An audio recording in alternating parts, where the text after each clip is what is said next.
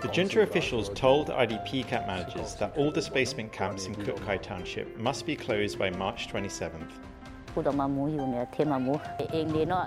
Makeshift tanks leak when it's rain. Everything has to start from the beginning.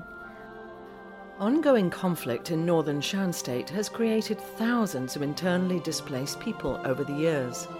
But although the fighting has only increased since the coup, some IDPs are being forced to leave the camps and fend for themselves in unsafe conditions. Hello and welcome to Doh Athan, a weekly podcast that brings you human rights stories from Myanmar. It's brought to you by Fondation Hirondelle. This episode is produced by a journalist from Shwe Phee Myay. Names may have been changed to protect contributors.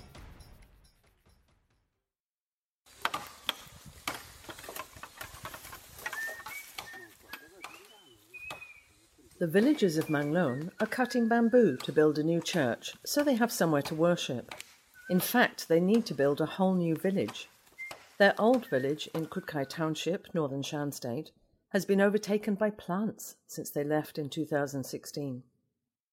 The villagers were displaced at that time by the fighting between the Myanmar military and Kachin Independence Army, KIA.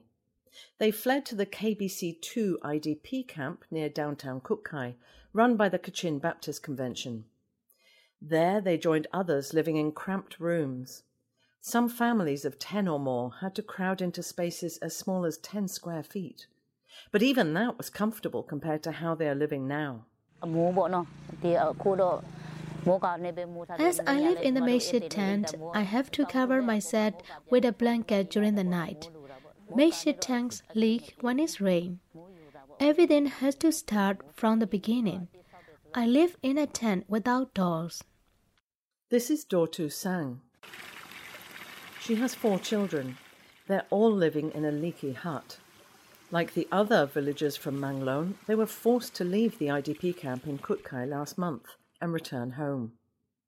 The junta issued a statement in the first week of September 2022, saying that all IDP camps in northern Shan state must close by the end of October.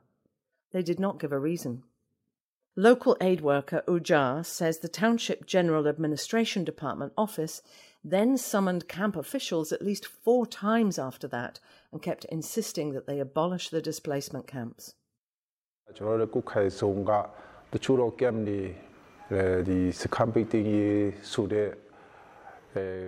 junta officials told IDP camp managers that all displacement camps in Kut Kai Township must be closed by March 27th. The IDPs are struggling to make ends meet as donations from donors are dwindling, but many return home due to the regime's pressure. The IDPs didn't even dare to tell the aid organisation about the junta's instruction to push them to return home.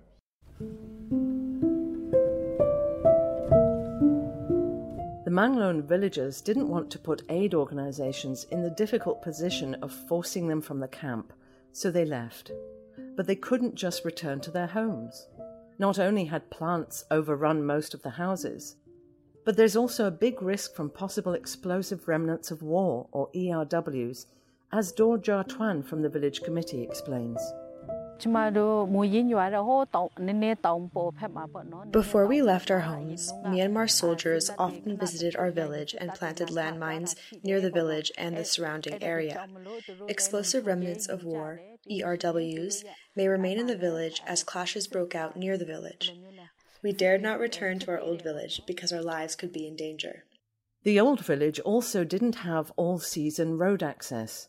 So the IDPs decided to set up camp in an area next to the main road, about a mile away from the old village. There are about 190 people there. The villagers say it's not an ideal place because it's located on a hill, but they can all live together and it's close to the road. However, they're still not far from conflict. When Doh Athan visited the village, fighting was going on about 6 miles away. The junta forced the IDPs to return home, but didn't provide any assistance, cash or otherwise, to help them resettle. The IDPs are cutting down bamboo to build makeshift tents or basic huts in the new location. But the bamboo is quite far away, so they have to rent a tractor to bring it back. Doh Athan says this means she and others are running into debt.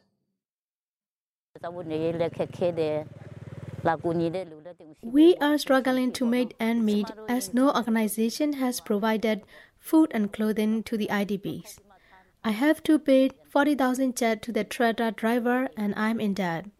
Everything is okay for those who have money. At the KBC2 camp, the World Food Programme supported IDPs with money for food. Children and older people got 20,000 kyat per month, and other adults got 14,000 kyat. The WFP still supports the IDPs in their new location, but they're not getting any other assistance. Another challenge for Manglone villagers is that it's more difficult to send their children to school now. There are about 60 children in the new settlement. The school in their old village is not usable, and they are much further from the school which they used when they lived at the KBC2 camp. Doh Athan said there are many challenges for them. At the moment, our problems are education for the children, health, and water. We have to bring water from the farm.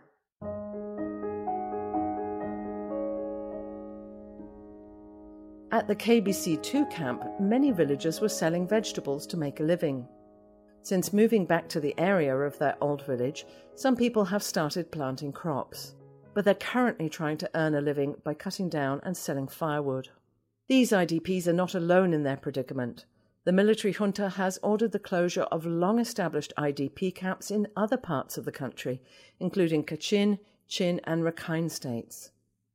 The Manglone villagers are among the first in northern Shan state to try returning home, but they are struggling with little help. And with the rainy season coming soon, the situation is becoming urgent, as Doh Athan says.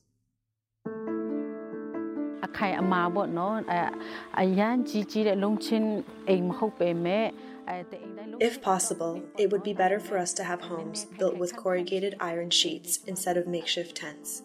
We are rebuilding a new village, so we have many requirements.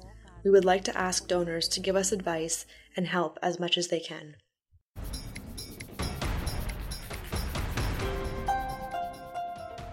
We hope you enjoyed this edition of Doh Athan. You can listen to our podcast via the Doh Athan Facebook page. It can also be found on SoundCloud, YouTube and iTunes. You can also listen every Saturday night from 9 to 10 p.m.